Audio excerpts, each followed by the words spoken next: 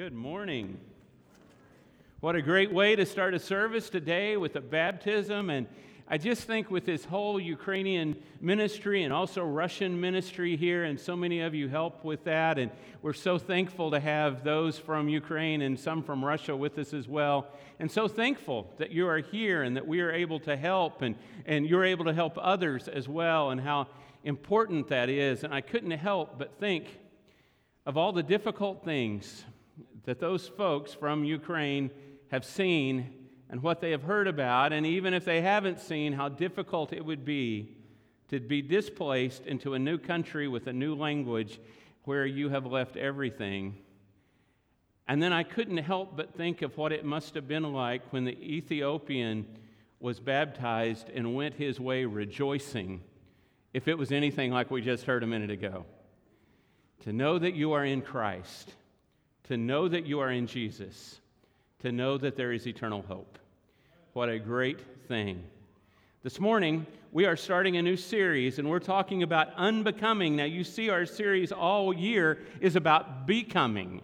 But for the next few weeks, we're going to talk about unbecoming, about things that maybe aren't pretty. That word unbecoming, my mother used to use it. Maybe you know it, maybe you've never heard it, but it was that word that meant that doesn't look good. It might be a shirt that's too tight or pants that are too high or whatever it may be. The official definition of unbecoming is not appropriate or suited to one's appearance, status, or character, and so on.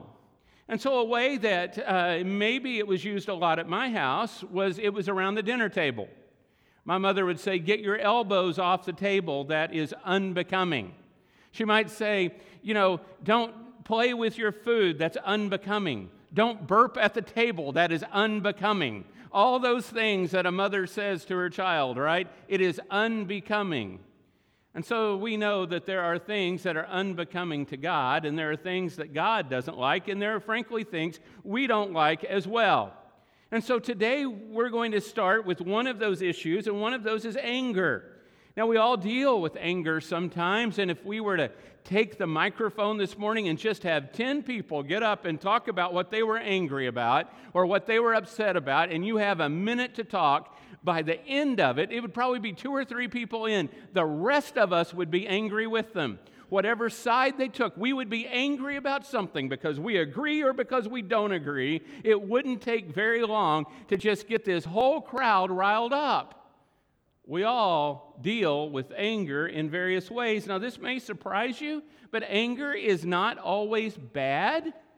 You should be upset about some things. That's normal. If you saw a child being hurt or being stolen, you should be angry about that. When someone does something that is just flat not right, you should be angry about that. That's okay to be angry. That's normal to be angry. And it's a normal emotion to have anger, and even if you think about it, and maybe you already have this morning, there was a time in the Bible when Jesus turned over some tables that were in the temple court because people were making a mockery of the worship that was happening, that Jesus was angered. Sometimes the phrase that we use, it's a man-made phrase, but the idea of righteous anger, God is angry several times. The Bible shows us in both the Old Testament and the New Testament. So it's not a sin in and of itself to be angry. Anger is not a sin,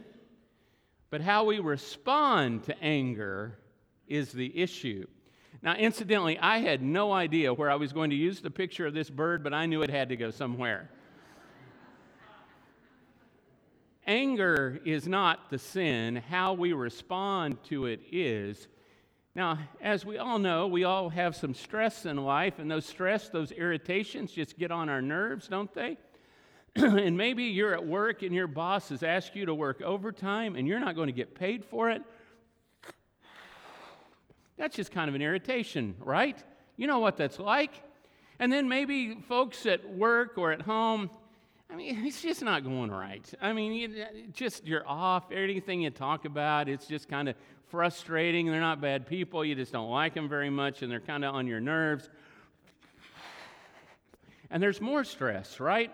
There's stress, there's irritation that's there. You turn on the radio, and the world is a mess. I mean, who else is going to decide to fight, right? That's what it feels like right now.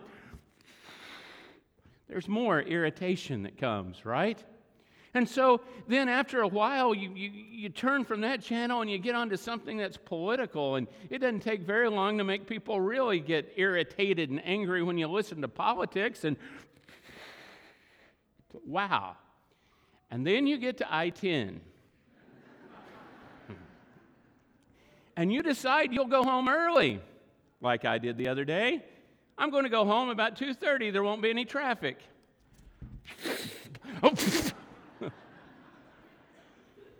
Except for the rain and the 2 wrecks on the way home, right? And now, it's kind of boiling in you. And it's getting kind of tough. You're frustrated. You get home, maybe it's your child, maybe it's yourself, or maybe it's your spouse. They drop a plastic glass of water on the floor. I mean, it doesn't break the glass because it's plastic, right? But it gets water everywhere. At this point, you're just so mad, and you know what happens? You pop, right? And you get angry with that other person, or maybe even with yourself. And you are so mad. You see, anger itself at situations is not the sin. How we respond is the problem. We have to decide, am I going to be godlike in my anger, or am I going to be like everybody I see on TV? Am I going to be like what I feel like doing rather than what I know is right? And so we deal with those issues. Ephesians chapter 4, verses 26 and 27 say this: "Be angry and do not sin. Don't let the sun go down on your anger, and don't give the devil an opportunity." I think with every couple I've ever done premarital counseling with, I have referred to this passage in some way or another. Be angry and do not sin. Don't let the sun go down on your anger, and don't give the devil an opportunity. Because when you get angry, then that's when the opportunity to sin comes in, right? Right in the middle of that. This passage is a reference actually to a passage in the Old Testament. It is a reference to the book of Psalms. And in Psalms chapter 4, verse 4, as it quotes the beginning of it, "Be angry and do not sin. Reflect in your heart while on your bed, and be silent." Now, I usually start working on my sermons, the first little bit of it, on Sunday night late. And last week, I read this scripture to Barbara, and I said, "What do you think this scripture means?" Just when I read it out loud, "Be angry and do not sin, reflect in your heart while on your bed, and be silent." I said, "What does it mean?" She said, "It means count to 10. You know what I'm talking about? Before I say anything, count to 10, which is kind of the way we use that phrase sometimes. Breathe for a while, we might say. It's think before acting. Think about it, mull it over before acting. Take deep breaths, the way we might sometimes also say it. You understand what I'm talking about. In the old days, I remember when I was a boy, sometime back in the 70s, I remember hearing a preacher talk about the idea of handling problems and how to deal with other people. And what he said was, you should write a letter when you're upset with an individual or a company or whoever it may be. You write this letter, you put the address on the envelope, you seal it, and then you put it on your nightstand, and then the next morning you decide if you're going to send it. That was pretty good advice in a lot of ways. You still may send the wrong thing, but pretty good advice. You decide, am I really that upset? You know what the problem was? Along came email. And do you know what happened after that? Along came texting. I don't even have to write formal sentences anymore to tell you how angry I am. And now we just fire things off at people. Room right at you. And if I had time to count to 10 and time to think before I acted, maybe it would have been a lot different. Now, there are other steps to controlling anger, and these come from psychologists in different places. I pulled these. These are things that you would probably think of as well. But one of the things that psychologists say we need to do is sleep. Counselors say sleep. And I can tell you that when I am tired, I am more edgy than when I am well rested. And you may be the same way. Traffic is not as bad whenever I'm rested as it is when I'm tired. People that get on my nerves don't get on them as much whenever I'm well rested. Somehow that rest helps all of us. So sometimes what we need to do is rest. And if we are running, don't be surprised if your anger will blow up one of these days. Now, one of the other things they say to do is remove yourself from the situation. You may have to go back to that situation, and maybe you live in the house with the person and you can't leave. Could be you need the job so you can't completely leave, but you may need a break. You may need a day off. You may need some time just to breathe that's more than counting to 10. And so to control it, maybe you just remove yourself, and then also consider alternate interpretations. Maybe I didn't fully understand what was being said or what was meant. Oh, yes, I did. No, that's what I'm saying. Consider other interpretations. And even if what the person said they meant, maybe there is a reason why they said what they meant. Maybe it was something, maybe they were right. Or maybe it was that they have this distorted background that things come out that they say crazy things. Maybe they have a chemical imbalance. Who knows? But don't let those things determine your mood and how you feel. So consider alternate interpretations. And obviously pray. Pray. Be praying, Lord, help me.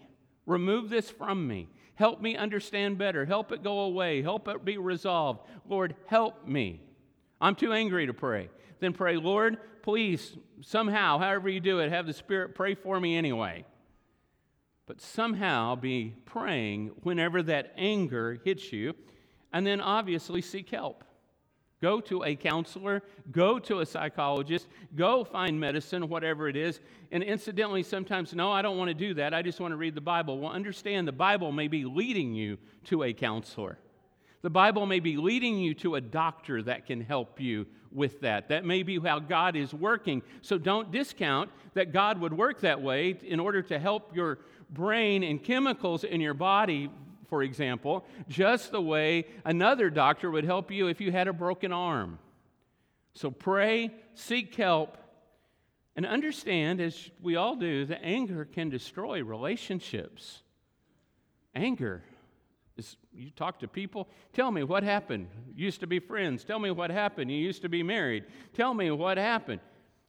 Well, often they will go back to some angry situation that happened. Not always, but often. And so when Paul writes many of his letters in the New Testament, specifically here we're going to think about Galatians, he's writing to a group of congregations in the ancient region of Galatia, and he knows they've got to stay together because the Roman Empire is breathing down their throats, not just with persecution, but breathing down their throats as far as their culture and their Roman gods and Greek mythology is coming in, and it's all around them. And he's saying to the Christians, you've got to get along. Even when you see things a little differently, you have got to find a way to keep it together. So in Galatians chapter 5, verse 15, he says this, but if you bite and devour one another, watch out, or you will be consumed by one another. If you bite and devour, you will be consumed by one another. After the first service, Nathan Bell came to me and I had an illustration. He told me a better illustration. He told me an illustration about his brother, that his brother found out somewhere in the wilderness somewhere some deer antlers that were connected to other deer antlers. And the two deer there, the carcasses were there, had died in mortal combat because they couldn't get away from each other. That happens to nations. That happens to individuals. That happens to congregations. it can destroy us. I am so thankful, as I tell you often, that this is a place of peace. This is a place of happiness. It doesn't mean that we agree on everything every single time, but this is a place where we work on our things in order to stay together and to watch out for each other and not be consumed by the world, but yet in a different way be consumed by God. What God wants for us is good. God has always wanted good for us. God has never wanted bad for us. The Babylonians that followed Babylonian gods, what they thought was that the gods wanted bad. But the God, Yahweh, that we know of the Bible, has always wanted good. In the book of Colossians, it says this in chapter 3. But now, put away all of the following. Basically, what Paul, the writer, is saying is, this is how to be becoming to God. If you want to be becoming to God, get rid of these things. Put away the following: anger, wrath, malice, slander, and filthy language from your mouth. Do not lie to one another, since you have put off the old self with its practices, and you have put on the new self. You are being renewed in knowledge according to the image of your Creator.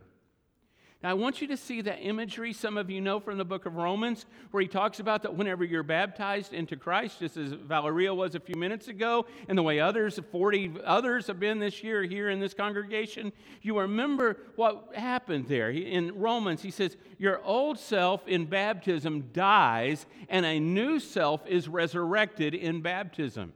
He says, because you were raised up in baptism, now you let these things go. You get rid of this dangerous anger. It's not that you don't become angry about something, but in the way that anger comes out of you is different now. You get rid of that wrath, which is very similar to that anger, and malice and slander. And often when you're angry, the filthy language comes with it. He says you get rid of those things because you are a new person.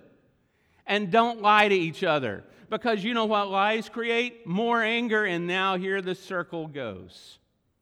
He says, when you are a new person, you are a new creature, you are in Christ, it is different than the way it was before. Now, I want you to also hear something else that a psychologist said about this. Prolonged release of stress hormones that accompany anger can destroy neurons in areas of the brain associated with judgment and short-term memory and weaken your immune system. Do you realize if you harbor lots of anger, there is a good chance that you will also get sick with a cold or whatever else? Because it is bad on your body. When we live that way, it puts us in a compromised state. I remember, speaking of this short-term memory, I remember a story back also in the 80s, a baseball story, believe it or not, but this baseball story, and I remember when it happened. The best player, he's a Hall of Fame player, the best player on the Kansas City Royals was George Brett. And George Brett got up to bat, he hit a home run, seemed like it was, a home run, everybody cheers, everything's great. Except one thing baseball players do is they put a substance called pine tar sometimes on their bats to help them grip. But instead of it just being on the hands, George Brett's pine tar went way up the bat. And I have never heard it called before or after, but this one particular umpire disqualified him and because he had too much pine tar on the bat and said, "You're out," and the home run does not count. You can see the video, but turn down the sound if you do. So George Brett runs out of the dugout, and I mean, he goes crazy. I've seen interviews where this question has been asked about him, and one thing he always says is, "I don't remember it. I don't remember it at all." Do you know why? His anger was so strong that his memory was gone. He also always says, when I've heard him interviewed, "Don't ask me again." He doesn't want to go back to that.